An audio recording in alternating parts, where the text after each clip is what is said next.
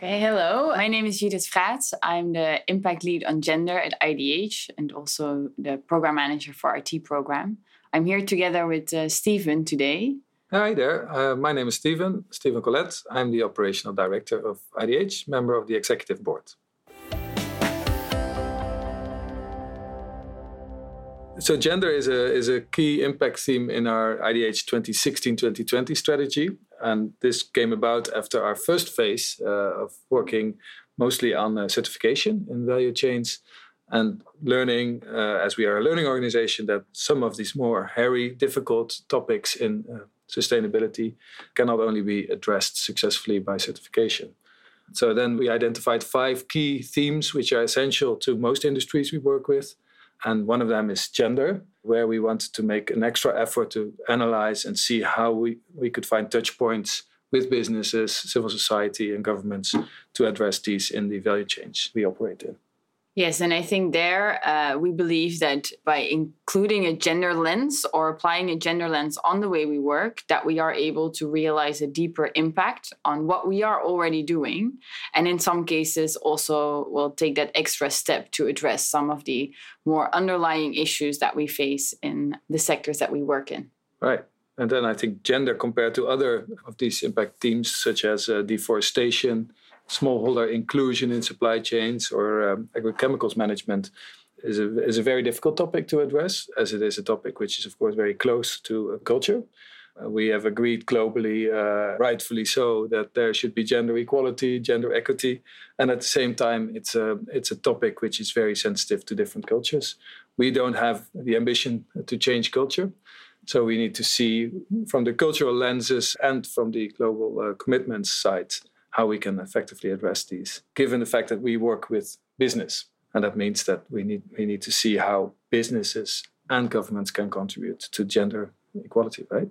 Yes, definitely. And I think something that we've seen over time, right, is that also in businesses, this topic gets a lot more attention. We also see it with public organizations that we work with, that it's a topic on the agenda. Right. And talking about it like this feels a bit odd, right? Judith? I mean, gender is about yes, how 50% of the world and the other 50% of the world live and work and play together, and which is a very obvious topic. So it's very strange to make it a topic, and that I think makes it also very atypical for topics within the IDH organization. So we're talking about 50% of the world as being a man and 50% being a woman, and that could differ a bit across countries, but that's not the issue. The issue is how they relate and how they effectively interact in a just way, and that is very much lacking, and it's strange to talk about it. So we've been working with businesses on topics like gender already since the beginning of IDH. If you work with smallholder farmers or you work with workers in a plantation context or in a manufacturing setting, so it's always been there. But we've also seen that addressing it just through a certification angle, that is not going to make the difference on the ground that we need. So that's the reason why we've, as IDH, made it one of the impact themes from 2016 onward to give it that extra push. Also in those companies, gender is obviously not a new theme, right? It's always been there. The way you relate as a company to your employees, I think that is across the board and not only in the countries that we work in, but it's a global theme. And at the same time, it is also a sensitive topic. Over the last few years, we do see that the companies have increased their, let's say, the gender awareness and knowing what the issues are, what is happening in their own backyard, so to say.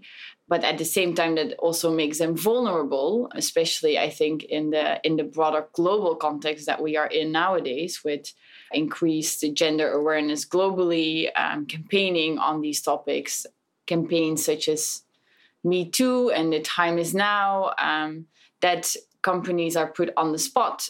They have to defend themselves, and there lies a reputational issue as well. So that influences, I guess, then the way we operate with them. Definitely. On the topic, right? At the one hand, it's sort of even further increases momentum, you could say, but at the other hand, it also makes it necessary to create learnings in a setting that the companies trust. And we hope that we can work as a trust builder and in this trusted environment with them.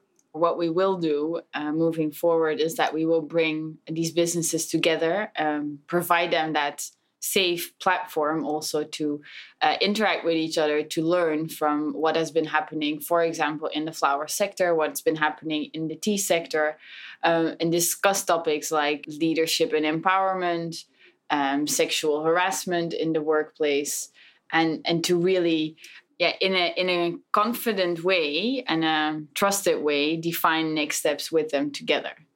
Right. Which is, I think, typical to our approach of not only bringing parties together, but then also setting an agenda for action and delivery on this within this global context.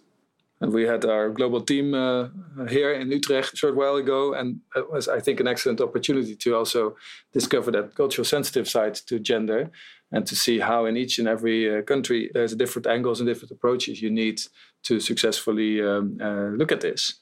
Although I think the big learning of last year is that we also learned to look at this topic through a number of lenses, right? And also embrace a number of approaches in our assessments. And maybe you can tell a bit more about that. You did. Yeah, with many interventions, there is no one size fits all. And that's also definitely for the gender theme. So you need to tailor-make your approach to where you work and to with whom you work, and related to also the type of industry that you're working in.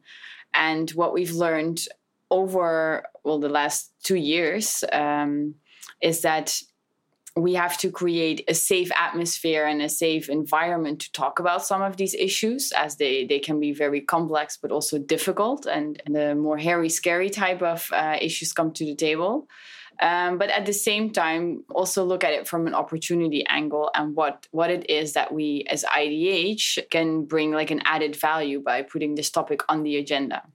And we are working on this in different ways. For example, in the tea sector, we have established a gender empowerment platform, which is at the moment focused on the Kenyan tea sector, where a group of companies has come together, convened by IDH, to address gender issues, but also gender-based violence in the tea sector.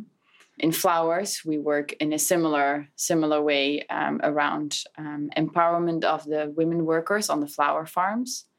And this provides us with a lot of insights, what to do and what not to do, right? Within IDH, in some cases, we work on more the manufacturing side, so looking at working conditions of the workers, but we also work a lot in the smallholder context. And already the way how you can address some of these issues, that really differs whether you are solely looking at a smallholder context or whether you also look at a workers context. And I think that requires a different entry point, right? So if you work on the manufacturing side through a workforce, it is sometimes easier to address these issues top down. While if you look at the smallholder context, each of these smallholders they run their own business. So how do you raise these topics on a smallholder context? You can't just gather a group and bring them together and say, hey, let's talk about gender today. Nobody will come. Mm-hmm. So to find a way of how to do that, and I think we are so very much in a first phase of how to do this. Mm-hmm. But some of the topics that we found that relate to the smallholder context is, for example, financial literacy, or looking at how are decisions taken on a household level. And this is something that we see coming up more and more in the smallholder work that we do, to apply a household approach and not specifically focusing on one commodity, for example, but looking at the farmer household as such. And that's where the gender topic can be embedded further, and which we've set out to try out further in the tea and the coffee sector, for example.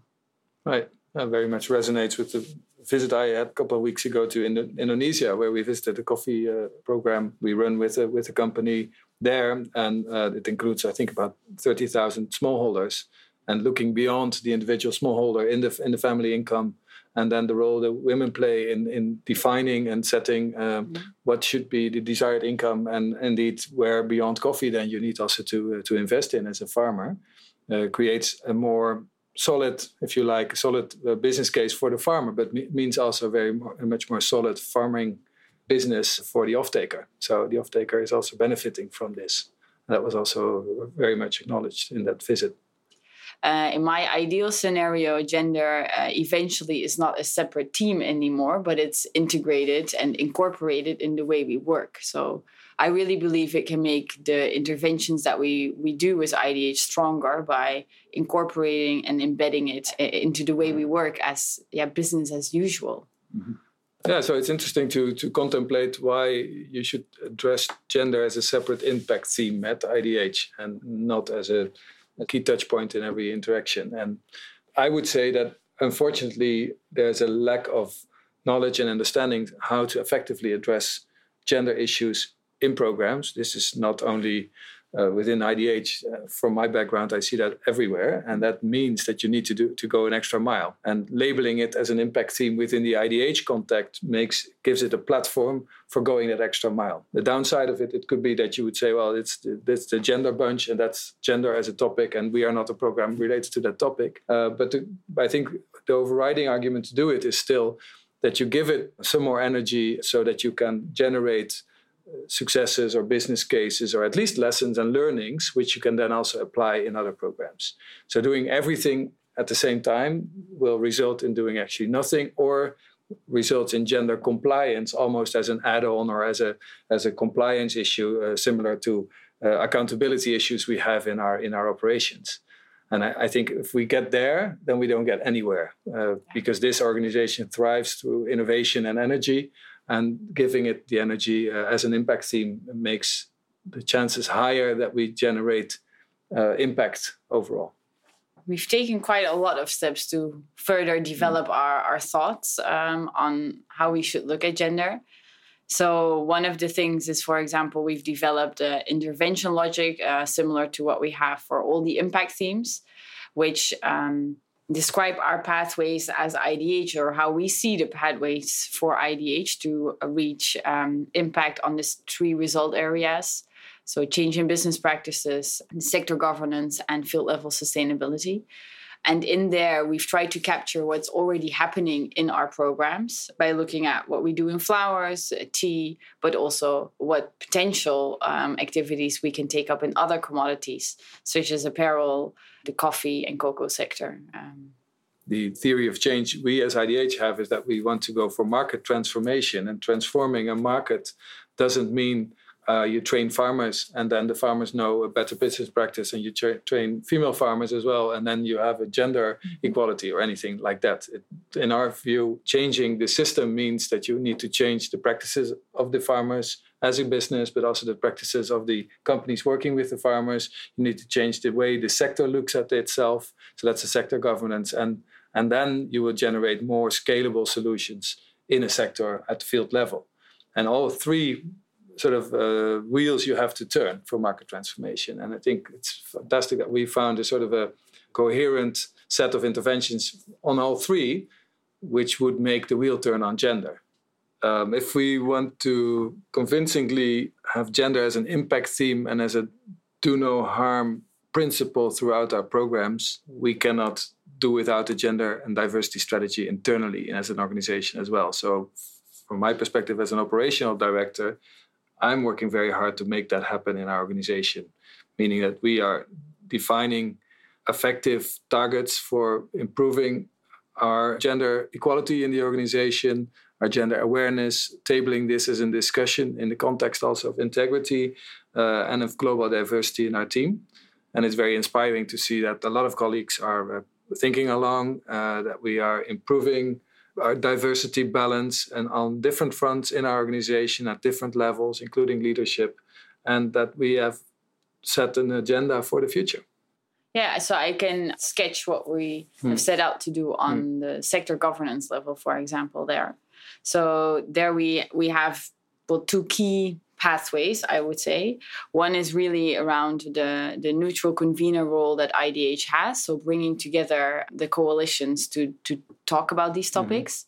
And the other side would be more related to the work that we've done with standards in the past and benchmarking standards and see how we can take that to the next level. And really to find ways how we can, through standard setting, improve also how policies and regulations are more inclusive moving forward.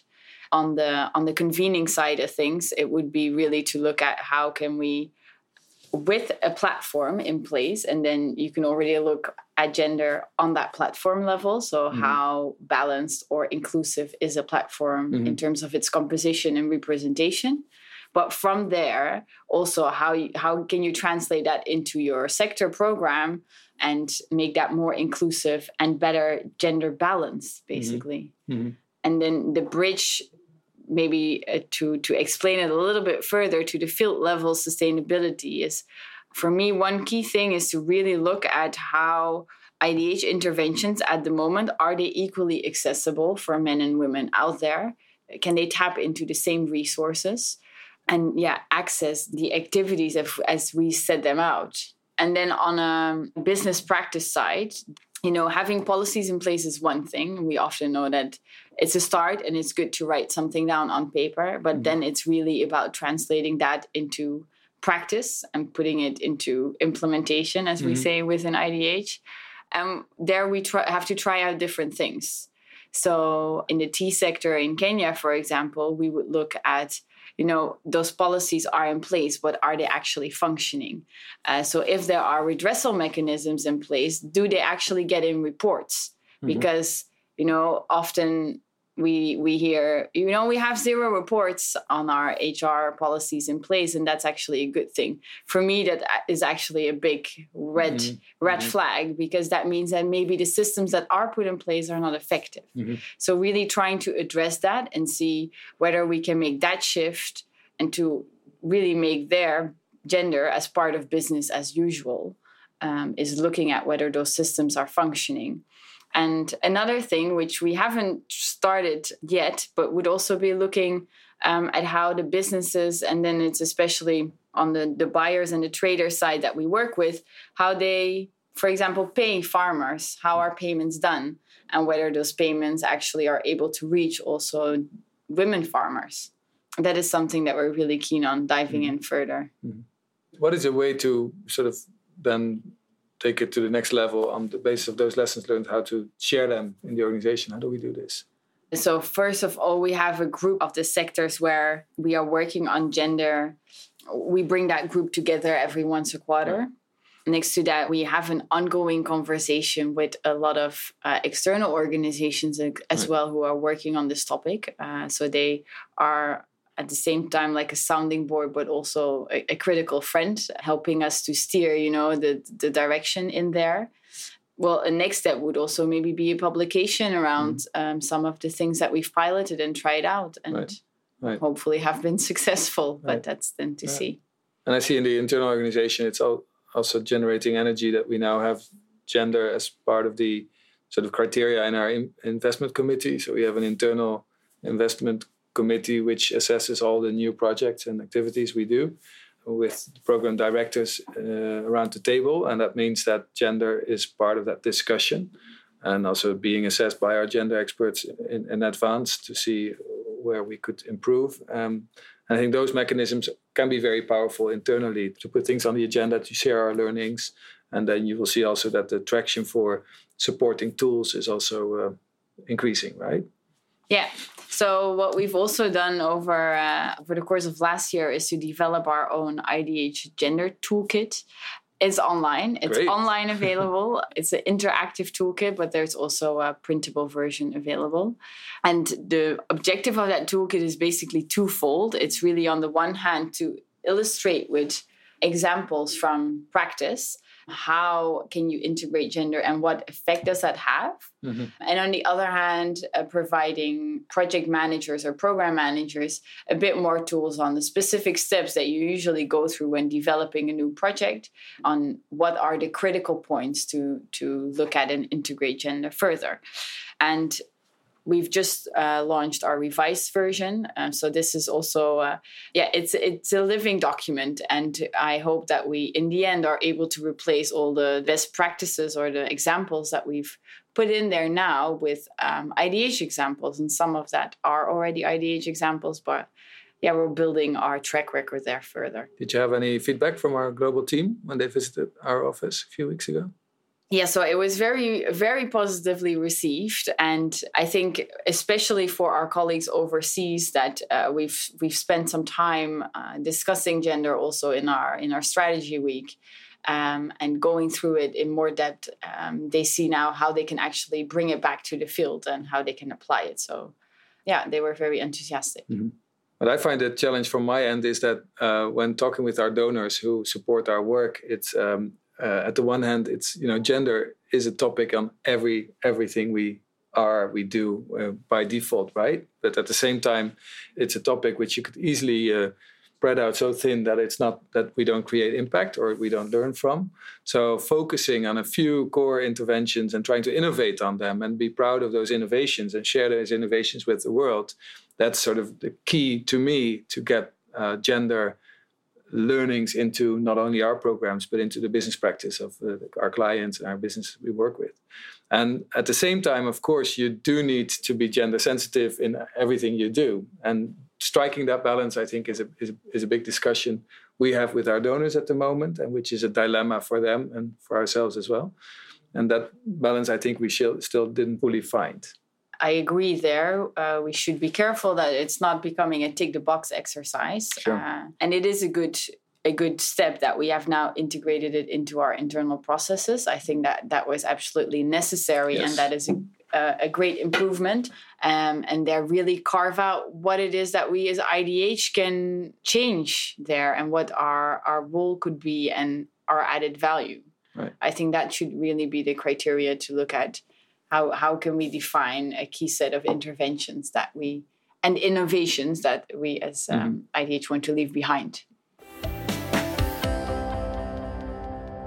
We hope that this podcast has shed some more light on the IDH gender strategy and the impact theme on gender. I think it's good that we share our findings and our steps towards the next level on gender effectiveness at IDH. Thanks for listening to this. This is an endeavor which we as IDH always can only do in partnerships. So if you have any ideas, suggestions, you want to join the force and we can join your movements, please let us know.